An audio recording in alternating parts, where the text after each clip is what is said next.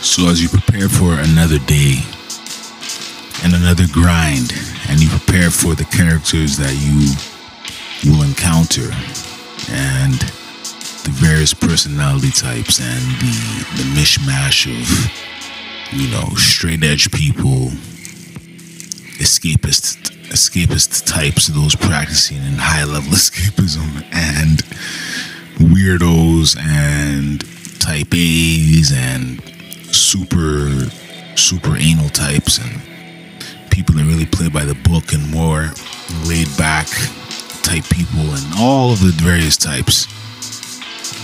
You just gotta learn to adapt. Now, that is the common theory. You gotta learn to adapt.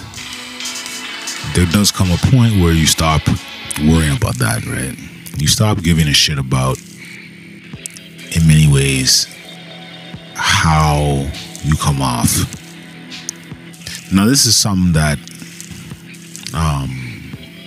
I got into a discussion with one of the groups I facilitate, and I could tell that ingrained in their mentality is the common, I don't give a fuck what anybody thinks.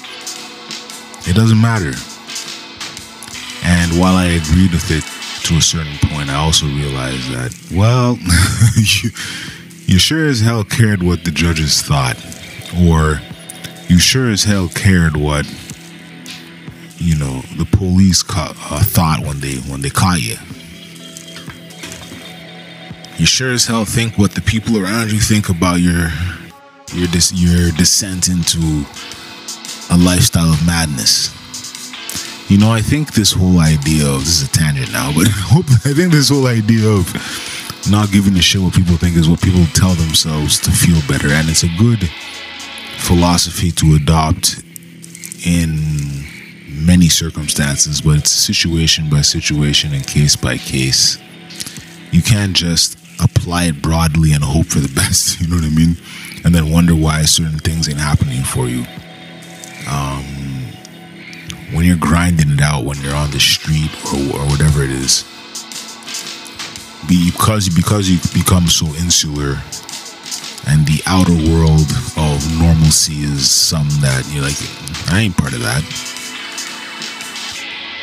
You do adapt to that philosophy, and you almost have to have it then. Now, if you want to ever get out of that, you at some point you got to say to yourself, okay, what people think matters here.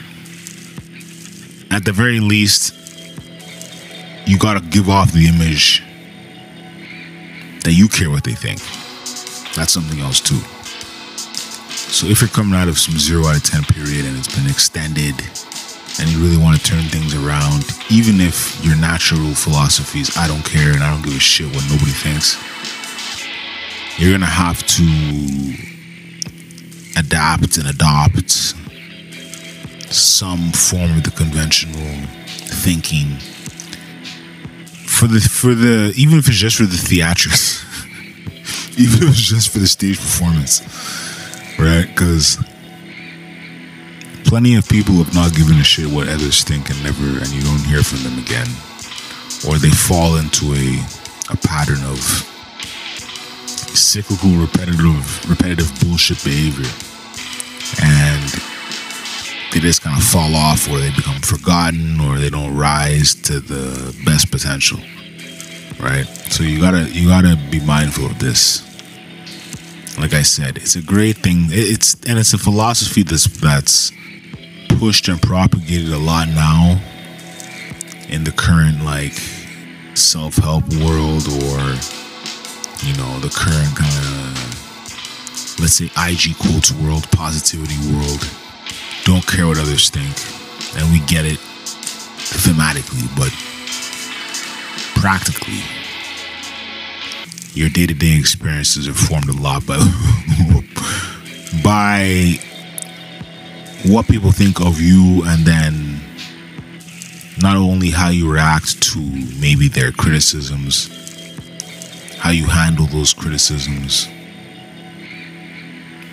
how you handle navigating in an environment that maybe doesn't suit you, or you don't fit in the environment.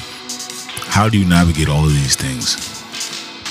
It's not as simple as just not giving a shit of what anybody thinks. Right? So it'll be interesting to, as time goes on, dig deeper into there's psychology behind this immediately, but I ain't looking for it right now because I got other things to do. But at the same time, it's funny when you see people who have their lack of caring of others' opinions have brought them to basically rock bottom and zero. Still preach that to themselves and then collectively buy into that philosophy because they've seen some, whether it's a motivational video or whether it's a self-help thing or whether it's some shit on IG, and they're like, oh yeah, I believe this. Well, is it going well for you now? And that's the question.